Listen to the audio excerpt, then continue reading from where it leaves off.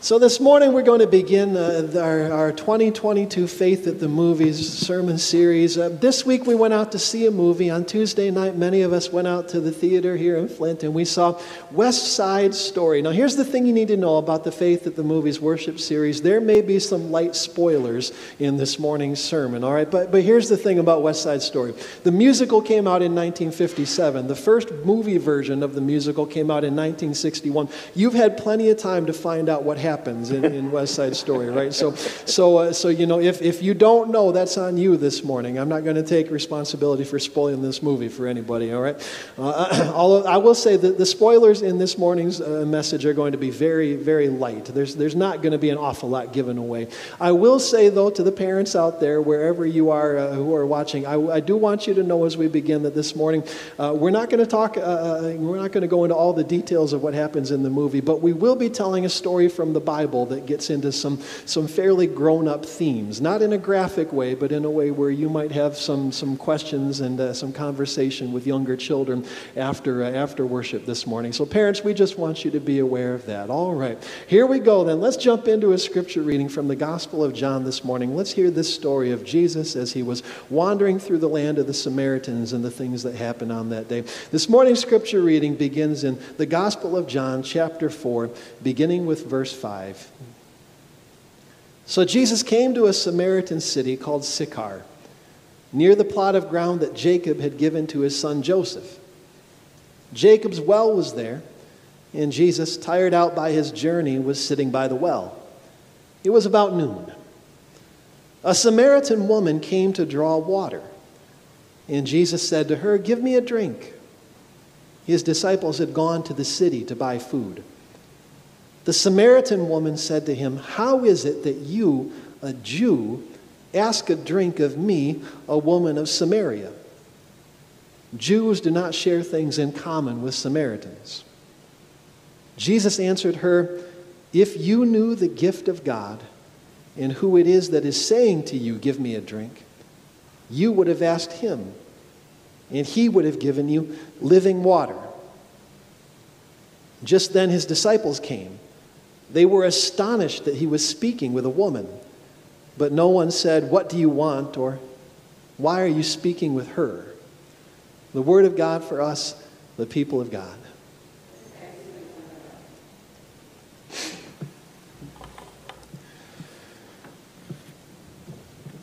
Many years ago, I had a conversation with a woman after worship one Sunday.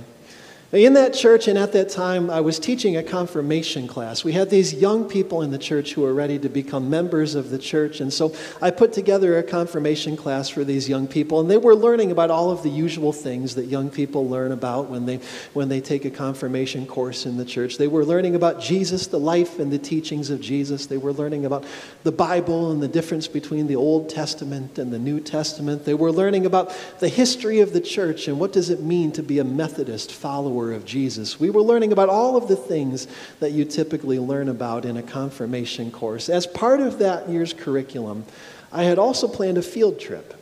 I planned to take our young people on a visit to a mosque. Now, this was in the years after the September 11th attacks, after the invasion of Afghanistan, after the beginning of the Second Iraq War. This was during that moment in American history when a wave of anti-Muslim sentiment was sweeping across the country.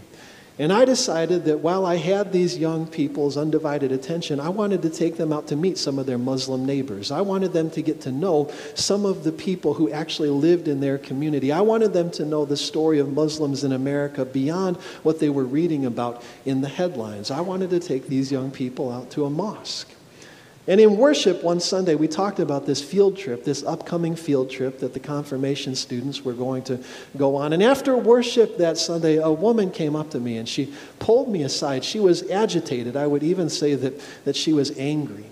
And she started asking me these questions. She said, why are you taking our children to go and meet those people?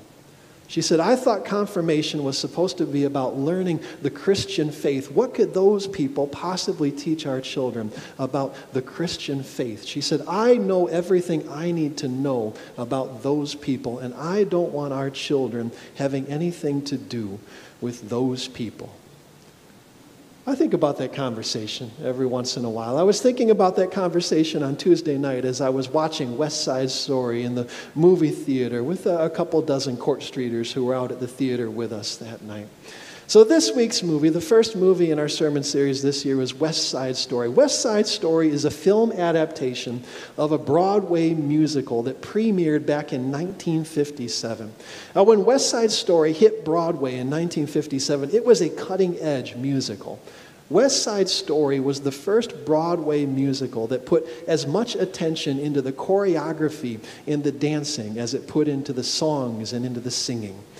And West Side Story at that time was dealing with themes and issues that were ripped straight from the headlines of the newspapers of the day. Back in the 1950s, street gangs were a relatively new phenomenon. And the newspapers in 1957 were filled with stories of gangs and gang violence and what is wrong with young people today. What are we going to do with this younger generation? And West Side Story tells the story of two rival street gangs in the west side of Manhattan, the Jets and the Sharks. And the Jets are a gang of young, white, working-class teenagers. And the Sharks are a gang of young Puerto Rican teenagers living in that same neighborhood. The movie begins, the play begins with a rumble, with a great big fight between these two gangs as they're fighting for territory in a neighborhood that is literally being torn apart before their eyes by powers that are beyond their comprehension, beyond their control. These two gangs get into a fight, and then the police come. And they break up this fight. And after the fight, that's when we meet Tony and Maria. Now, Tony is a former leader of the Jets, and he's just been released from prison, and Tony is trying to put the gang behind him. He's trying to mend his ways. He's trying to put together a new kind of a life. Maria has just arrived in New York City from Puerto Rico. Her brother, Bernardo, is the leader of the Sharks. And one night, Tony and Maria meet at a neighborhood dance. They lock eyes across the dance floor, and sparks fly, and they come closer to each other, and they begin to talk, and a romance develops, and they begin dancing with one another. But when Bernardo sees Tony dancing with his sister, he tears them apart. He accuses Tony of defiling his sister, and the situation escalates to the point where the two gangs decide that they're going to have another fight, a much more violent fight than the one that happened at the beginning of the movie. The romance between Tony and Maria sets off a chain of events that will lead to violence and tragedy and death. Now, if this story sounds familiar, if West Side Story is presenting us with a familiar story, it may be because West Side Story was inspired by a story, a play that many of us had to read back in high school. West Side Story was inspired by William Shakespeare's play Romeo and Juliet.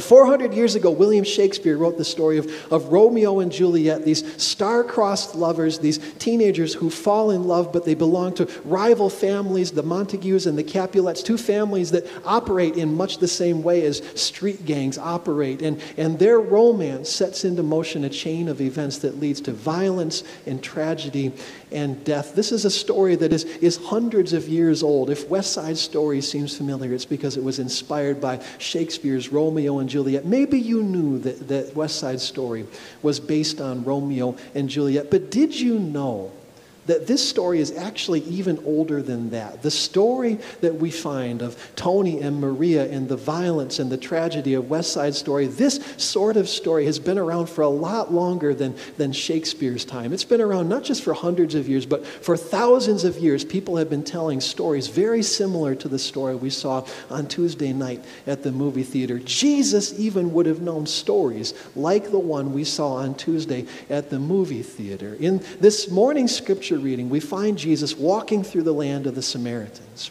Now, the Jews and the Samaritans were in many ways like the Jets and the Sharks of their day. The Jews and the Samaritans had an ancient hatred that went back for hundreds of years. Many Jews would go far out of their way in order to avoid passing through the land of the Samaritans, but not Jesus. Jesus says, I'm not going to allow anybody to tell me where I can and cannot walk. And so one day Jesus leads his disciples straight through the land of the Samaritans. And as he is walking through enemy turf, as he is walking through Samaritan territory, Jesus passes by a place where there is a well. And the people in that area, they call that well Jacob's well. And there's a story behind that well. There is a story of things that happened in that place. Jesus would have known the story of that well. He would have known the story of that place because we find that story in the Bible. In the book of Genesis, in chapter 33, we read this story about the things that happened at that well. The story goes like this. There was a man named Jacob. And Jacob had done very well for himself in life. Jacob had accomplished every goal he set out to meet. He had built himself a fortune. He had many goats and sheep and camels and donkeys. And Jacob had this great big family. Jacob had 12 sons and one daughter named Dinah. He had all of those children by 4 different wives because that's how they rolled in the book of Genesis, right? Jacob had all of these children and all of them were teenagers, which of course must have led to many, many headaches, right? And Jacob, having accomplished everything he set out to accomplish in life, having this fortune and all of these goats and sheep and donkeys and all of these children, Jacob said, there's really only one more thing I need to cross off my list. Now I got to settle down. I got to find a place. I got to make a home for myself. And so one day Jacob packs up all of those goats and sheep and donkeys and camels. He packs up his 12 sons and his one daughter, and they start off on a journey. They wander and they travel and they travel and they wander looking for a place to settle down, looking for a place to call home. And as they are wandering, Jacob finds a place that catches his eye. There's a plot of land at the bottom of a mountain, and Jacob says, this is the place we've been looking for. This is where I want to call home. And so he buys that land there at the bottom of the mountain.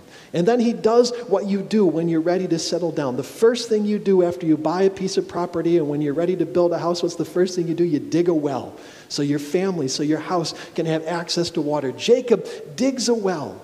And after he has dug that well, he and his 12 sons begin working on constructing a home. They work on building a house. And while Jacob and his 12 sons are constructing this home, Dinah, Jacob's daughter, says, I'm going to go out and meet the neighbors. Now remember, Dinah is a teenage girl who has been on a road trip with her 12 brothers for who knows how long. She is ready to get away from her brothers. She is ready to meet some new people. Dinah goes out wandering the neighborhood, hoping that she's going to meet some neighbors who have got some girls, some daughters, her own age. Dinah goes out into the neighborhood hoping to meet some new people and make some new friends. While Dinah is out walking the neighborhood, she meets a young man, a man named Shechem.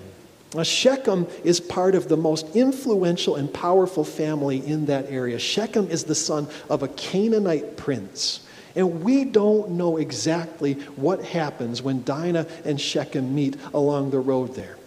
In many translations of the Bible, you'll read that there was an assault that took place, that Shechem attacked Dinah in some way. But that's not the only way of reading. That's not the only way of interpreting this story. Many Bible scholars believe that actually what happened when Dinah and Shechem met there along the road was much more like what happened when Tony met Maria at that dance. 2 young people locked eyes, sparks flew, a romance developed, and the next thing you know, Shechem brings Dinah to his father, the Canaanite prince, and he says, I am head over heels for this girl. Whatever it takes, I am willing to do it in order that this young woman and I can be married.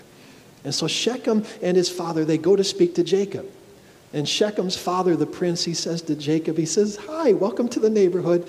Our kids are in love. This could be a good thing.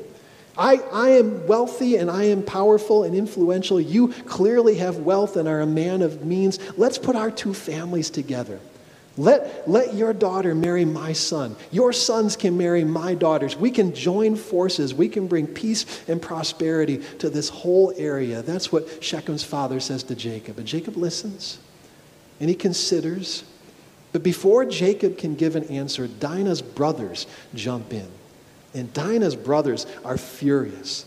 They say to Shechem, how dare you defile our sister with your filthy Canaanite hands? What makes you think that our family could ever join forces with your family? We are descendants of Father Abraham. We worship the one true God. We have been circumcised as a sign of our faith. And the only way we could ever consider being united with you is if you were to become circumcised as we are circumcised. You and every man in your village have to be circumcised before we even consider your proposal of marriage for our sister Dinah. So Shechem says, okay, He really is in love. I mean, he is head over heels for this girl. He says, okay, and Shechem and his father go back to the village, and they make what must have been a very, very persuasive speech, because all of the men of the village agree. They agree to be circumcised, every single one of them. And so this mass circumcision happens there in the village. Every man in the village is circumcised, and they're in pain, but they're excited about this new family moving into their community and bringing all this wealth and prosperity with them. They're excited. They're looking forward to what they think is going to be a wedding. What they don't know is that Dinah's brothers were never sincere in their offer. They were never, ever going to allow this wedding to actually happen. What happens next is this. On the third day, while all of the men in the village are weak and in pain from their procedure, Dinah's brothers, who remember are just teenagers themselves, like the young people in West Side Story, they creep into the village and then they murder Shechem. And they murder his father, and they murder every man. They massacre every man in the village, and then they seize their sister and they bring her home. And when they arrive home, Jacob looks at his sons covered, drenched in blood, and he says, "What have you done?" He says, "Now we can't live in this place. Nobody in this area will ever trust us.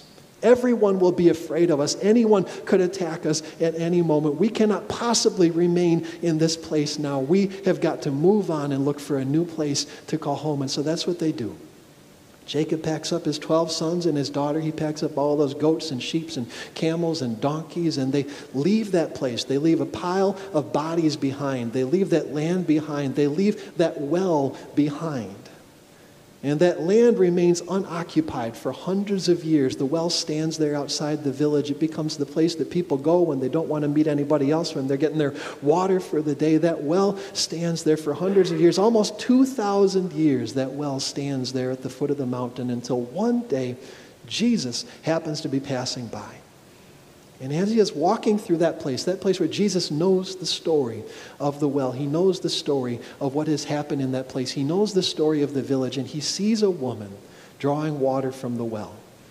And so Jesus walks over and he sits down next to the well and he says to the woman, "I would love to have a drink of water." And the woman says, "What are you doing? Who are you? Why are you, a Jew, talking to me, a Samaritan?" And Jesus' disciples are shocked and even angry, and they start giving Jesus these looks of disapproval, and they start shooting him all kinds of side-eye. But Jesus ignores their disapproval. He ignores their side-eye, and he continues talking to this woman. Why does Jesus sit at this well? Why does he talk to this woman? Because Jesus, more than anyone who has ever lived, understands that we cannot go on in the way that we have been living. For as long as there have been human beings, for as long as there have been people, we have been dividing ourselves up into tribes and clans and gangs, and we have been coming up with rules about who is allowed to talk to whom and who is allowed to walk where. And when those rules get broken, what happens? There is violence, there is tragedy, there is death. And Jesus in his life, Jesus in his teaching, Jesus in his ministry says, "No more of this." Jesus says to his disciples, God is going to show us a better way. And then in his life, in his example, Jesus proves that we can live in a different way. We can have community without having enemies. We can have love without having hate. We can have inclusion without exclusion.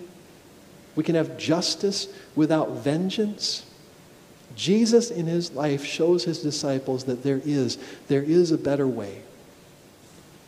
I don't remember what I said to that woman all those years ago when she pulled me aside after worship. I remember what she said to me. I don't remember what I said to her. I like to think that if that conversation happened again, if someone were to ask me those same questions today, I like to think that the answer I would give would be something like this. We don't go to visit mosques and synagogues. We don't go to make friends with non-Christians in order to learn from them the way of Jesus. We do these things in order to live the way of Jesus. We do these things because Jesus taught us that those who live by the sword will die by the sword. We do these things because Jesus taught us, and we believe that somewhere, somehow, we need to find a better way of living. Let's pray. God, we give you thanks for these stories in which we find wisdom. Help us to learn from the tragedies. Help us to learn from the mistakes that generations before us have made. And give us the courage and give us the wisdom not to repeat those same mistakes, not to repeat those same stories, those same tragedies in our own generation. God, give us the courage to talk to people who are not like us. Give us a heart to love people who are supposed to be our enemies. God, teach us how to live as Jesus lived, talking to anyone, walking anywhere, carrying within himself not a hint of hate. In Jesus we pray. Amen.